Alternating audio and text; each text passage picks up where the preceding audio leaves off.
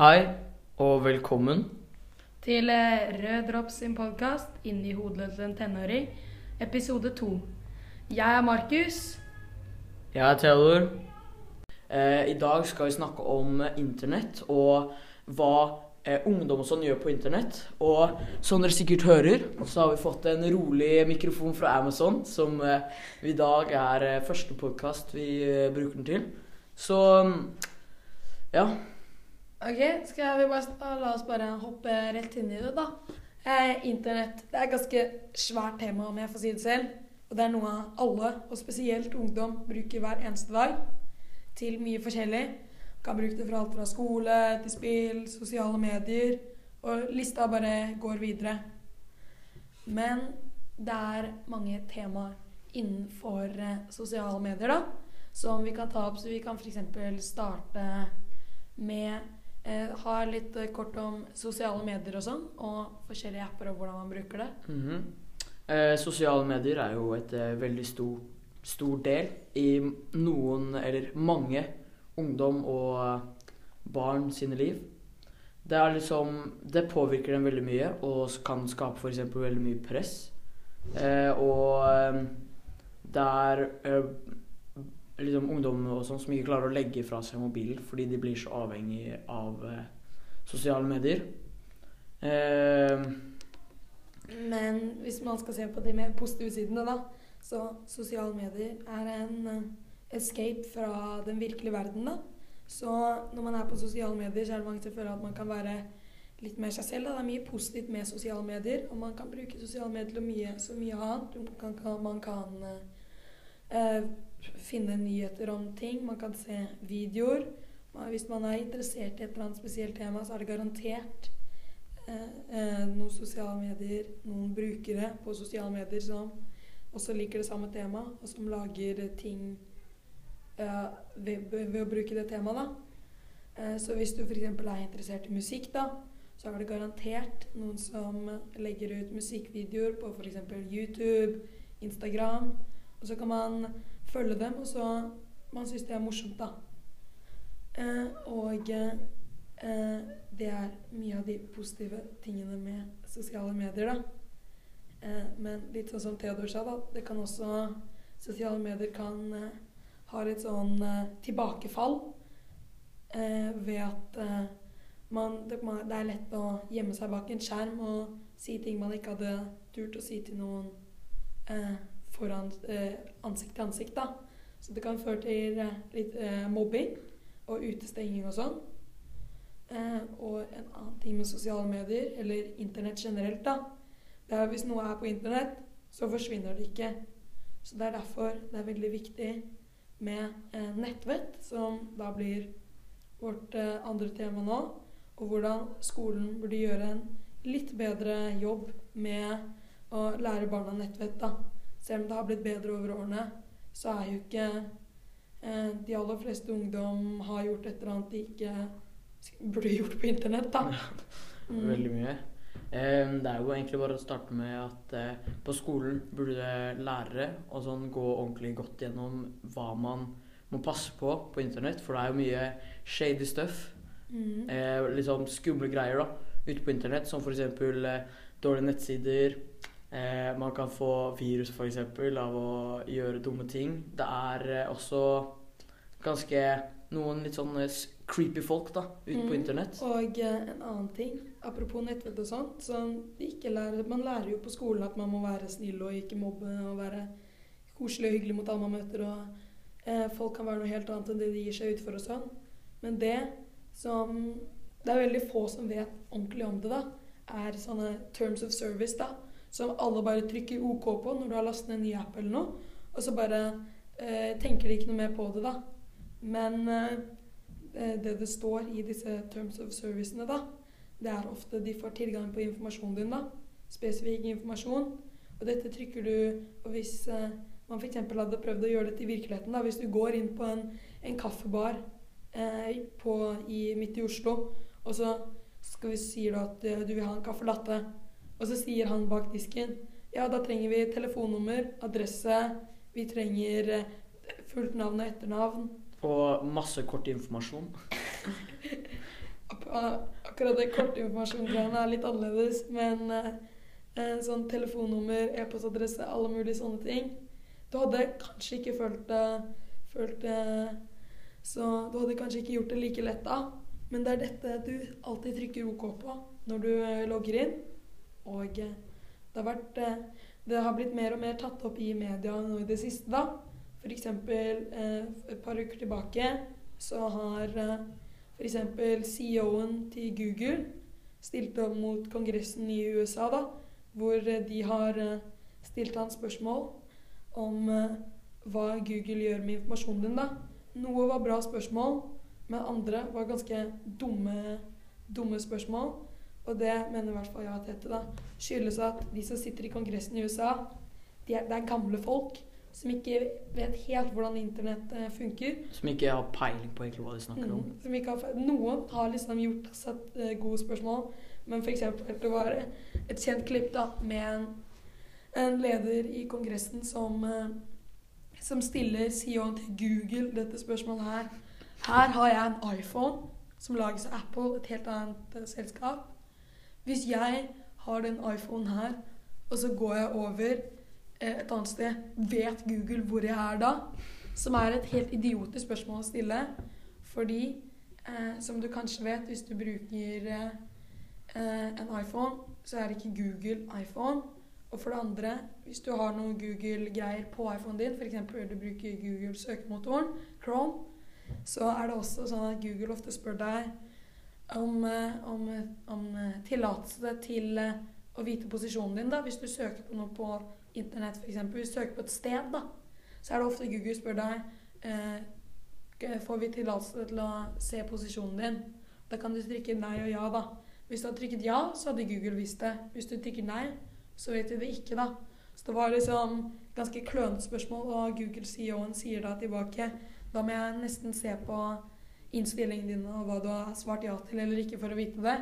Men kongressmannen gir seg ikke da. Han føler seg så innmari smart når han stiller dette idiotiske spørsmålet da. Så det er ganske morsomt da for alle de yngre personene i salen da. Og dette da, det er de gamle folka som er sjefene i land da. Og det er de som på en måte er overhodene. Og det er ganske mange av dem som ikke vet helt hvordan internett fungerer, sånn som vi har sagt tidligere da. Og vi Tete mener at det må komme litt mer unge folk på plass da, og rådgive disse eldre personene litt bedre da, sånn at man ikke stiller såpass dumme spørsmål da, og det blir bare, man kaster bort tiden til alle egentlig, fordi man kunne stilt noen mye bedre spørsmål som alle egentlig lurer på. Og så, som vi ser her da, Markus, på det rolige tankekartet vårt, så har vi skrevet spill. Spill er jo det er veldig mye spill der ute i verden. Og det er jo ganske nytt egentlig. Det har blitt tatt til et nytt nivå nå i den litt mer moderne verden enn det var før. Og nå går vi jo til, nå har det jo også blitt e-sports, som da er liksom profesjonell spilling på, som liksom har blitt en sport da. Ja. Og det er spørsmålet om man kan kalle det en sport eller ikke da. Der er folk veldig uenige. Men spill da, spesielt sånn online multiplayer-spill, hvor man spiller sammen med andre på ekte liksom, i real time. Dette er blitt veldig stort da, og det har vært en stor debatt som fortsatt er pågående da, om aldersgrenser på spill, om spill gjør deg voldelig og sånn, spesielt sånn skytespill og sånn. Men det er ikke funnet noe ordentlig bevis på at dette er sant da. Men allikevel det er noe å passe på da, alltid man burde begrense seg. Det er en veldig viktig nøkkel for all mulig internett egentlig. Foreldre burde bli bedre til å begrense barna sine da. Fordi vi er testgenerasjonen da, som da også nå på en måte tester internett på hvordan påvirkninger det har da. Men også som vi ser nå da, med e-sports, så har det jo kommet en helt ny type community. en veldig ny sånn stor gruppe med massevis av mennesker, både gamle men for det meste unge mennesker da, som veldig interessert i spill og sånn. Ja, og som sagt, det disse profesjonelle som mange mener at det at alle kunne gjort det da. Og hvorfor bruker man tiden til å se på noen andre som spiller? Da kan man jo stille spørsmålet, hvorfor bruker man tiden til å se på andre som driver med annen idrett da? Hvorfor kunne man ikke bare gjort det selv? Ja. Det fordi de profesjonelle, det det som morsomt. Det morsomt å se på, uansett hva det de aller beste og de beste driver med det da. Og for det første så kan man lære å bli bedre selv og sånn. Og for det andre så det bare mye morsommere å se på Champions League-kamp i fotball enn tredjedivisjonskamp i Norge. Tredjedivisjonskamp i Norge, for eksempel. Da. Det bare høyere nivå, og det det som morsomt. Ja, det egentlig det jeg har å spille. Har du noe mer du vil si? Nei, egentlig ikke. Nå må vi bare la oss se litt her. Hva vi har skrevet opp på vårt nydelige tankekart? Hva heter det?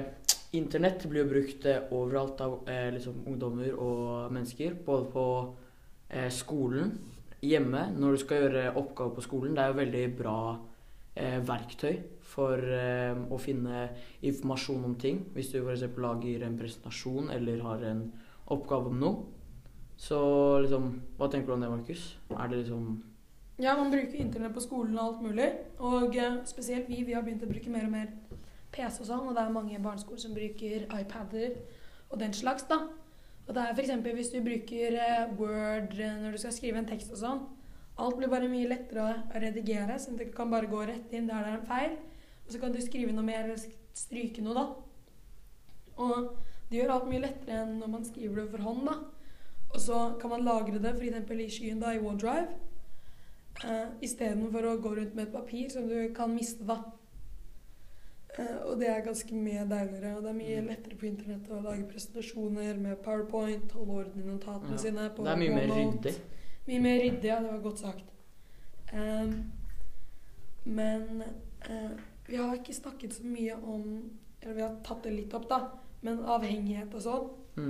Og alt mulig med internett, eller alt kan egentlig gjøre deg avhengig, men spesielt internett og sånn, i form av spill, sosiale medier og den slags. Du kan bare sitte med telefonen din 24/7 og bare se på YouTube, Netflix, Snapchat, Instagram, whatever egentlig. Men alt det bra i riktig mengde da.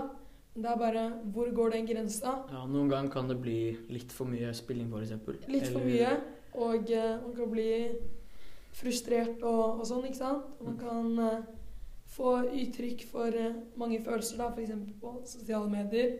Så det mange som har sånn retusjerte bilder da. Og det kan gjøre at folk føler seg litt dårlig om sin egen kropp, for eksempel da. Kroppspress og sånn. Og på sosiale medier så viser man bare sin beste side da, generelt. Det ingen sånne bilder av at du gråter, eller at du har skrubbsår over hele ryggen, eller at du skadet. Det bare de der perfekte bildene som du måtte ta 10 000 andre bilder for å få, liksom, som blir lagt ut på internett da. Så de ser liksom bare den aller beste siden din da, ute på internett. Og apropos det, sånne influencers og sånn, sånne folk som tjener penger gjennom sosiale medier, modeller, alle mulige sånne personer da. Hvordan de har en stor influens på alle egentlig, spesielt ungdom som bruker sosiale medier såpass mye. Og da det hvor går grensen, hva kan de legge ut og ikke legge ut og sånn. Og så det jeg personlig mener at man burde få gjøre omtrent hva man vil med kroppen sin da. Du kan liksom ta Botox som du vil, men det sterkt mot da. Hvis en blogger har for eksempel fått en operasjon da, og da gå på Instagram og Facebook eller noe og promotere det for andre å gjøre det, det synes jeg veldig liksom langt over grensen. Fordi det mest ungdom som ser på disse postene da. Og da kan de føle seg usikre, og det kan bare føre til dårlige ting, da. At man går ned en dårlig vei, da. Jeg snakker mye om det negative, om sosiale medier og sånn, da. Men på sosiale medier så kan det også få nye venner, da. Få nye venner, eller du kan holde kontakten med venner som har flyttet eller noe. Det kunne man ikke gjøre før, da. Da måtte man dra dit personlig for å møte noen. Ja, også sånn som på sosiale medier, som vi snakket litt om i stad, er jo nettvett veldig, veldig viktig. For både rykter og bilder du ikke vil at skal bli delt og sånn. Hvis du sender dem en feil, så kan det liksom, da er det som flammer i tørt gress og blir litt sånn spredd på under et sekund. Og det er ganske vanskelig å få det til å stoppe. Og hvis det skjer, så går det liksom aldri bort fra internett. Da er det der liksom, da er det støkk der. Ja, men det er derfor nettvett er så viktig, da. Men som jeg sa, ungdom har et større og større nettverk med tiden som går, da. Man holder kontakt med folk over hele verden, og spesielt liksom, hvis jeg bor i Oslo, da skal jeg ha kontakt med noen som bor i Hamar eller noe, uten noen store problemer. Og på internett, da, så er det mye lettere å snakke med mennesker, da, og for eksempel gjøre avtaler. For før man hadde telefoner, noe, så er det sånn, så måtte man være med en person fysisk for å lage en avtale, da. Men hvis jeg er hjemme, og Theodor er hjemme, og vi vil dra og spille slalombakken eller spille fotball eller noe, så kan jeg bare sende en melding til han og spørre om han vil være med, da. I stedet for at det er mye mas om at jeg må dra fysisk til han, og kanskje han ikke er hjemme, og hva skal jeg gjøre da, liksom? Så internett gjør livet til veldig mange mye lettere, da. Men det gjør også livet til mange folk veldig mye mer sånn rolig. Vel sånn at det blir veldig mye sitting inne og spilling, for eksempel. I stedet for å liksom ta på seg bootsa, stikke til en kompis, spørre om han er ute. Men livet er jo rett og slett blitt veldig mye lettere. Ja, vi er jo en stor forandring, da. Så det er folk, som jeg har sagt før, da. Hvor går grensen? Og hva burde man gjøre med ungdom for at de skal bruke internett den rette måten, da? Og det er jo, vi har jo ikke noe spesielt svar, det. Det er jo bare noe som kommer til å komme litt over tid, da. Men selvfølgelig er det å sette en begrensning. Vite hva ungdom, foreldre for eksempel, burde vite mer hva ungdom gjør. Sette seg litt inn i deres verden, da. Så om jeg er sterkt for at ungdom skal ha en del privatliv, så er det å vite for eksempel hvordan YouTube fungerer, da. Vite hvordan alle disse appene barna deres bruker, eller spillene de spiller, fungerer, da. Det gjør bare alt mye lettere. Fordi det er lett for voksne å lese en sånn horrorartikkel på BuzzFeed om at internett ødelegger barnet ditt, og det kommer til å bli en zombie, eller et eller annet sånt, da. Uten at du faktisk vet uten ordentlig fakta, da. Og da dette kan skape dårlige bilder i voksne sitt hode, da. Og hvis man er ordentlig hjernevasket av disse dumme artiklene, så kan man jo ta fra barnet internett helt liksom kaputt, liksom. Alt bort. Men det er jo temmelig dumt, da. Fordi da ødelegger man for barnet sitt på så mange måter. Man tar bort en helt enorm plattform som ungdom kan utnytte på en bra måte, da. Så det er å sette seg litt mer inn i hva de appene de bruker egentlig er, da. Og ikke bare gjøre valg på hva du tror, på fordommer, da. Og så må jo, selv om man må sette begrensninger, så må jo voksne også akseptere at for hver dag som går, så blir internett viktigere, og sosiale medier og spill viktigere del av ungdom sitt liv, da. Det starter jo tidlig, som på barneskolen i barnehagen, hvor man begynner med for eksempel, vi begynte med PC, vi brukte PC på barneskolen i 2. klasse eller noe, 2. og 1. klasse, hvor vi da lærte om nettvett, og vi gjorde ting, små ting på Word og forskjellige ting da. Så det bare å la barna utforske da, men sette bestemte grenser da. Og så som Markus sa i stad, så jo vi liksom testgenerasjonen. For fetteren min på 20, han vokste ikke opp med mobil liksom. Han fikk ikke mobil før han var eldre. Og barn nå vokser opp med iPader og mobiler og sånn. Ja, det jo faktisk annerledes fra da vi var små. Vi bare 2004 til for eksempel min lillesøster da, som 2009. Jeg så meg selv mye mer da jeg gikk i barnehagen til da jeg gikk i 5. klasse da. Leke mye mer. Lego, alle mulige sånne ting da. Leke spion ut i hagen, dra til noen venner og gjøre et eller annet da. Og det skaper jo en fantasi da, som disse lillesøsterne mine da, bruker mye iPad, ser på en del Netflix og sånn da. Og det gjorde jo ikke jeg da jeg var 9 år. Ja. Og det bare liksom, det har gått 5 år da.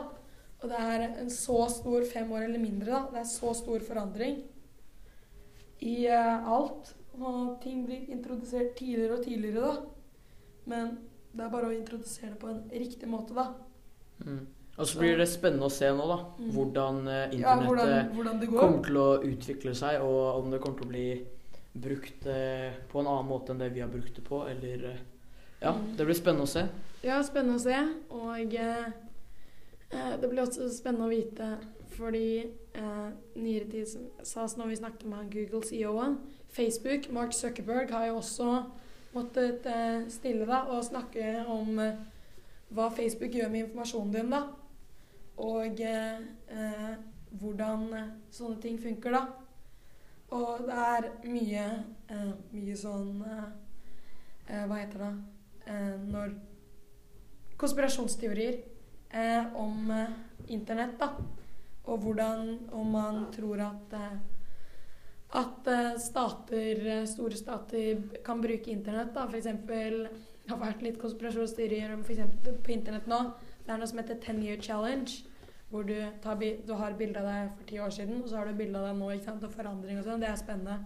Men det har vært sånn konspirasjonsteori om dette en challenge startet av Facebook da, for å jobbe med ansiktsgjenkjenning, teknologi da, om de kan kjenne igjen en person 10 år etter da, og lagre det i sine databaser da, og hvordan man kan bruke det. Og det jo temmelig sykt å tenke på da. Men så det sånn, kan det være sant, kan det ikke? Det veldig mange uløste spørsmål angående internett og store selskaper da. Og hvordan de bruker internett, og hva de vet om deg. Fordi hvis jeg har lagt noe av meg selv på internett da, så det veldig mye man kan forstå da.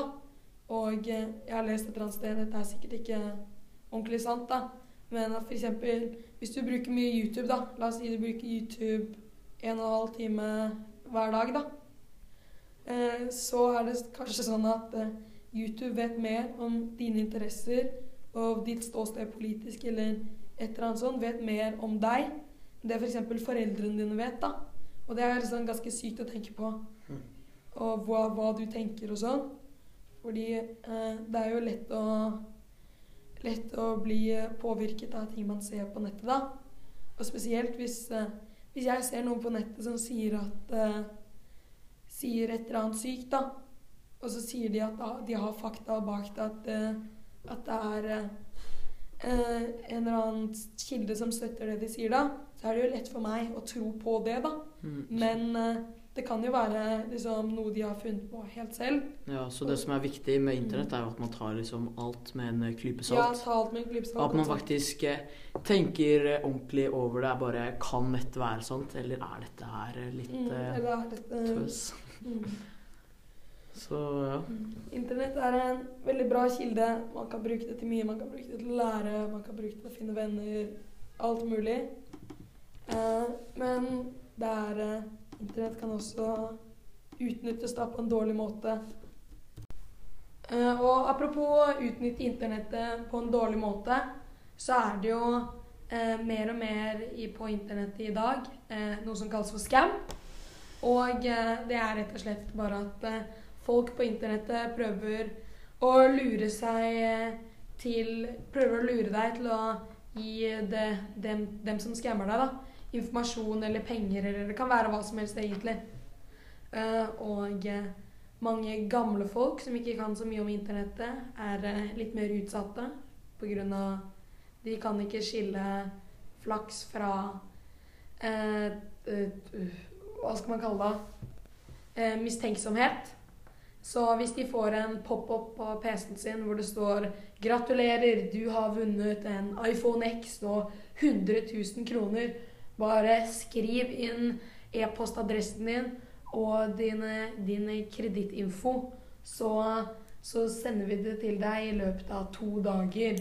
Så kan jo det for en gammel person virkelig «Oi, jeg har vunnet i lotto, jeg superheldig». Men hvis de da legger inn kort informasjonen sin, så kan jo de bli svindlet for masse penger.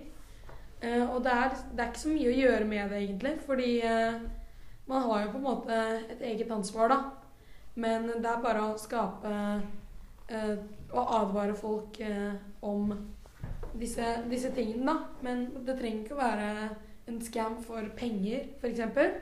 Det kan for eksempel bare være noe som at du skriver inn e-mailadressen din, men det som skjer med e-mailadressen din da, det at den blir solgt videre og sendt videre, og bare spredd rundt om på internettet, så da kommer du til å få masse sånn søppelpost om forskjellige ting, om du vil ha noen bra lån, eller om du vil ha fine damer nær deg, eller det kan være hva som helst egentlig, bare masse sånn dårlig, falsk reklame. Så pappa sin e-mail ble sånn søppelbomba, og han har kanskje sånn, han hadde en e-mail som han hadde sånn i 1 år, med sånn søppelpost på. Han fikk sånn 41 000 sånn søppel-e-mail, så han måtte gå inn og slette for å kunne finne fram de e-mailene han faktisk trengte da. Vil du snakke om hvordan det kan skje med barn og sånn? Ja, det jo mange barn som egentlig ikke har peiling på hva de går inn på og sånn, eller hva de liksom registrerer seg på. Klarer ikke Og det jo mange barn som blir liksom skammet eller blir lurt da, av folk som sier at de får gratis penger eller currency på spill for eksempel, sånn som Fortnite sånn. Så det noe som heter WeBuck scams, og det mange barn som har gått i den fella for å si det sånn. Gjør dette, og så får du det og det gratis da. For det jo såpass lett at man bare trenger å liksom skrive et mobilnummer, og så tror jo barn at det nok til at de skal liksom vite hvilken bruker som din, og bare bli helt lurt trill rundt. Bamboozle. Og ender også opp med mye spam og sånn på både mobilen din eller e-postadresse. Sannsynlig bytte nummer, eller man kan, det penger da, at du må skrive inn kortnummer og sånn. Men, og så en annen ting som ikke scam da, det at barn har ofte det vanskelig å skille mellom ekte penger og spillpenger da. Så for eksempel da jeg var mindre, da vi gikk i sånn 4. klasse, 3. klasse, når Clash of Clans var veldig populært, så var det et par folk som ikke helt skjønte hva de gjorde, og så hadde de plutselig brukt tusenvis av kroner på spillpenger i Clash of Clans da. Og det ikke fordi de prøver å være slemme. Det vanskelig å oppfatte da. Så selv om det står i ting du godtar til at det kjøp inne i spillet da, at du kan bruke penger på spillet, så det få barn som forstår det da. Så å snakke med barnet ditt hvis han eller hun laster ned et nytt spill, for foreldre må gjøre det da, Og selve spillprodusentene må også tydeliggjøre det litt mer. Hva som ekte penger, og hva som spillpenger, da. Ja, og så vi anbefaler alle voksne som lytter på denne flotte podcasten her, og som har yngre barn, å ha passord på for eksempel hvis du må kjøpe ting, både hvis du må laste ned, da, at du må betale for å laste ned en app, eller betale for å liksom kjøpe noe inne på et spill, og ha for eksempel kode da, som ikke barna vet hva for å forhindre da, at plutselig så ryker det 10 000 kroner, og du vet liksom ikke hva du skal gjøre. Ja, og på iPhone nå, som gjør det bare enda lettere å gjøre sånne dumme kjøp, at du kan nå bruke fingerscan på Apple ID, så du kan liksom, passordet ditt kan være fingeren din, så hvis du har en kode på en iPad eller noe, og barnet sin finger på den iPaden, og den har en Apple ID, så kan dette barnet bruke masse penger ved å bare liksom trykke fingeren sin på når man kjøper noe, selv om de ikke vet koden da. Så man kan liksom skru av fingeravtrykk og sånn.